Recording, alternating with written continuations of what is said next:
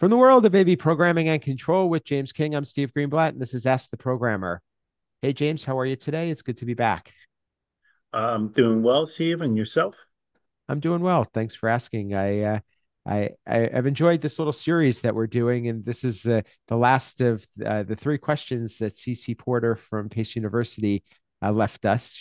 She was previously on episode 144, if you want to check that out, and she works with Rich Miller and George Chaco, the bald AV guys at Pace University, or she actually is a student there. So, and looking to get into the AV industry. So please give her give her episode a listen and reach out to her and see if we can give her a hand in pursuing a career in AV, because that's always a cool thing. So CC's last question, and it's a little bit of a fun one. She said, "What's been your favorite programming project that you've worked on, and why?" So I'll let you share your thoughts, James. Thank you, Steve. So, I've done a lot of, I would say, fun projects, but I would have to say there's two that stick out. One that's AV and one that's not AV. So, I'll dive quickly into the non-AV one. And I know I've talked briefly about this on this podcast before, is Um, one of my hobbies is a saltwater aquarium. So I've actually taken a Raspberry Pi and made a control system for the aquarium where it senses the temperature. If it gets too hot or too cold, I actually get an alert on my phone. If it'll turn on outlets, turn off outlets, a lot of different functionalities that are built into that. And that project has expanded my knowledge because I started with doing like all web-based. And then I noticed it wasn't going the way I wanted, so I started teaching myself Python and other programming stuff to make it more lightweight and scalable. So that was really fun. Like I said, I had a project in mind and I could go at my pace. Like I didn't, I've been in the saltwater hobby about maybe 4 or 5 years. I've never had a fully completed controller for it. It's like I'm always adding something here, adding something there. Um, so it's definitely a fun thing to play with. Now, again, I don't always have my tank up. Like right now, I don't have my tank up, so I'm not actively working on it. Now, my EV one was one of my larger scale projects I had, and it really challenged me. Again, it pushed me out of my comfort zone because it was a large scale space. It was a high profile space, and it actually had a lot to do with audio as well. And I never did anything with audio up until that point. So it was our event space that also double as our board of trustees public room.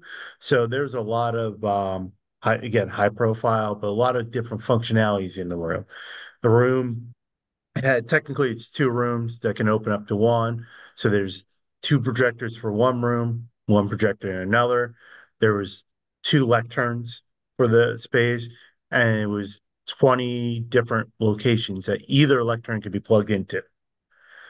Now, not all 20 were ever used, but again, they had that flexibility.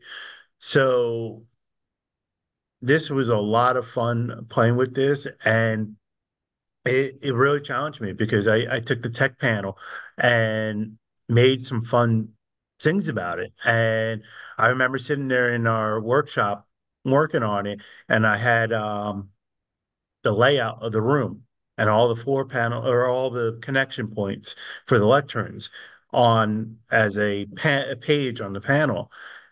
And my coworker was like, "How cool would it be if you can make it interactive?" I'm like, I can do that. So I actually made it where when you plug the lectern in, the square on that location actually went green if the video is valid. If it wasn't plugged in, it was a black box. If it was an invalid video, it was a red box. So you actually knew where things were plugged in at. And then all you had to do was click that square and click what projector you wanted to go to, and it would route everything. That was fun playing around with that stuff. Playing around with EQs. I actually put a graphical EQ on the tech page that the production team could go in and actually do EQ the room if they needed to change it, but also had presets. So there were ways to preset them to do if they needed to do. Um, and I think what made that project fun for me was it expanded my knowledge, but also, again, it was that fruit or labor. I remember the first event being held in that room after I was done, and we were the event was going. It was some kind of rally type event, and this one person they had the mic and they were talking on it, and they kind of started to scream in the mic. And when they screamed in the mic, it crackled a little bit. And I'm like, oh, and of course my boss is in the room. And I'm like, oh no, I got to make some more adjustments to this. So after the event, I went up to my boss and I'm like, so how did you think the room worked? And he's like, it worked great. He's like, it was beautiful. I'm like, all right. But when the person got loud on the mic, it crackled. I was like, I will get that fixed. And he looks at me and goes, yeah, when he used to get in the old system, when he got loud on the mic, you couldn't hear a word he said. At least we could hear him this time. I'm like, okay, that was great. I actually did something good. It's all relative, right? Yeah.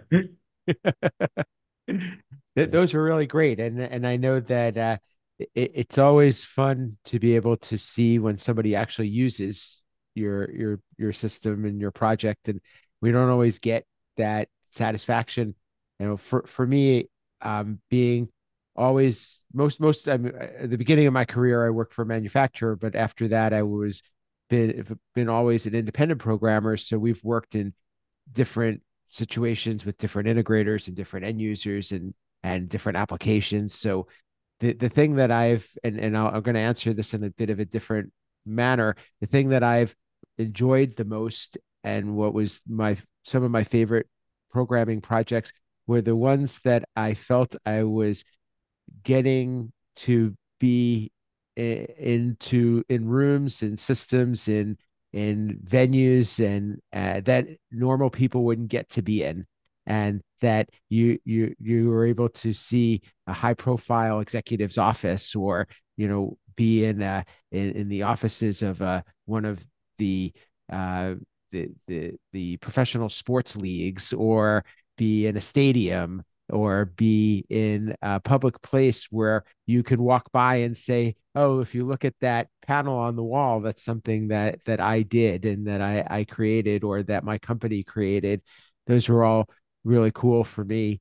I also like the types of applications that were little bit more unique, like they weren't the run of the mill, similar to what you were saying, where it was a little bit more challenging to do, or it was something that the client was asking for a solution that we may not have done before, or may be pushing the envelope a little bit. So those were always fun, to be able to create something that you may not have done before, or you they but I think in the end, and I think you'll agree with this, is getting that wow factor, and when a user uses the system and seeing their satisfaction and knowing that you did something that they actually valued and they were able to be complete what they came in the room to do, and they were satisfied, I think is really what we all kind of yearn for in doing what we do, is that level of satisfaction that I did this, and the work that I did made all of these things work together and made it so that the system was easy to use, and the user was able to accomplish their tasks that they're trying to use the system to do. Oh, I agree. And that's one thing nice about working in higher education is I actually get to see my users use what we put in. Um, so I do get to see the fruit of the labor more than I would say, I guess someone in your shoes where you're writing the code and providing it to somebody who's doing all the work. I could definitely see that where you're just sending it out, not knowing Okay, is it being used? Is he using right? Here, I get to see it. I get to interact with the users, see what works, what doesn't work. So it's always fun doing that. So yeah, I think getting that feedback from the users is always key. Because a lot of times I would be involved, and my company would certainly be involved in making the system work, but you didn't actually get to see the system in practice all that often because we were usually gone by then, and the system was turned over. But I actually wonder how many programmers out there have either used a system that they've programmed, and how did you find it? Did that make you want to think of things differently? Did you end up wanting to make adjustments and tweaks, or did it actually satisfy or work exactly the way you were expecting? But secondarily, how often have you sat in the back of a room and watched somebody use a system that you've programmed and be able to observe? Because I think there's a lot to be learned from that because we tend to be biased because we're the ones that actually wrote the code. So think those are two exercises that I'll tell you, I've been doing this for a long time. Don't have enough, have not had enough opportunities to experience. I agree. I think those are two key elements. I and you hit it pretty well. Is have you used the system? Have you gone for those pain points that the users might go through? Because then you know, okay, this is if it's a problem for you, then it's a problem for your users. You understand how the system works. They don't. And that's where sitting back and actually watching users use the system is a way to get out of the bias. And the key factor I would say about that is sit back and don't say a word. You might want to. You might be like, oh, you have to hit. No, don't say a word. And I have actually had this conversation before is people are like, well, they're hitting the wrong button. I'm like, okay, I understand. But how many times are users calling when they get a new iPhone? Probably not much. They know the basic functionality. If they can't get the basic functionality of our AV system, they're hitting the wrong button all the time. Maybe they're not reading it right, but maybe we need to do a better job at setting it up for that. Um, just like your car, like even you rent a car, you're not going to call, like if you drive a Dodge and all of a sudden you have a rent a car and it's a Toyota, you're not going to call a Toyota and go, hey, I don't know how to drive this car. The basic functionalities are the same. Yeah, again, radios might be different, buttons might be a different location, the advanced features might be different, but the basic functionalities are the same. Um, and that's what we need to try to do is sit back, don't say a word, let your users use the system and see how they use it because that's going to dictate the workflow.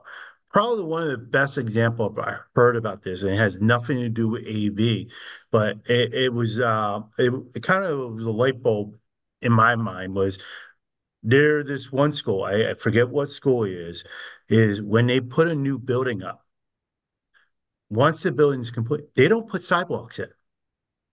They wait until after the building's open and look how the students walk into the building, use the flow. And once that is done, then they put the sidewalks in. I think I've heard something similar to that before. I don't know if you told me or somebody else where they were making their own path and you would see where the grass didn't grow. Yeah, I've actually been on campus, the campus I worked on. We put a new building in, and I'll admit I was one of those people who I'm walking straight from the parking lot to the building, and there's a door straight in front of me, but probably 20 feet to my right is a sidewalk that does a right hand turn, left hand turn into the door, but I could walk straight across the grass. Like now you're just killing that grass. And I kind of think you kind of sum people up as water. Water will always take the least resistant path. People are the same way. Least resistant path they're going to take. Yeah, yeah. Well, this is a nice little um, side conversation, to addressed our favorite programming project, but it's also a good way of being able to learn and to understand how we can improve. Because I think those who are looking for those opportunities and are open minded, I think become better at what they do. I couldn't agree more. Well, that's I think a good place for us to stop this one. And thank you again, Cece. We really enjoyed having you on our show on episode 144. And these last three episodes that you've presented questions, I hope that we've addressed them sufficiently for you. But if you do have follow up, please reach out to us. Please also let the audience know how to get in touch with you if you do leave some comments, or and you do want some more feedback. I'm sure that there are plenty of people out there who would like to help you, and we are very excited that you are looking to pursue this AV path. So, James, how could people get in touch with you, learn more about what you're up to, and continue this conversation? Again, you can Google me. You'll find me out there. I'm on X as AV_James King. Sunday mornings, AV in the AM. Higher Ed Digital Magazine, the higheredav.com. I have a monthly article, NSYNC HEPMA. Again, I'm out there. You'll find me. Excellent. And for me, you could reach me at Steve Greenblatt on social media, my company, Control Concepts, at controlconcepts.net. And make sure you also follow our podcast at AV Programmer Pod on Twitter and or X. And we have a little bit of activity there. You could always see the latest episode.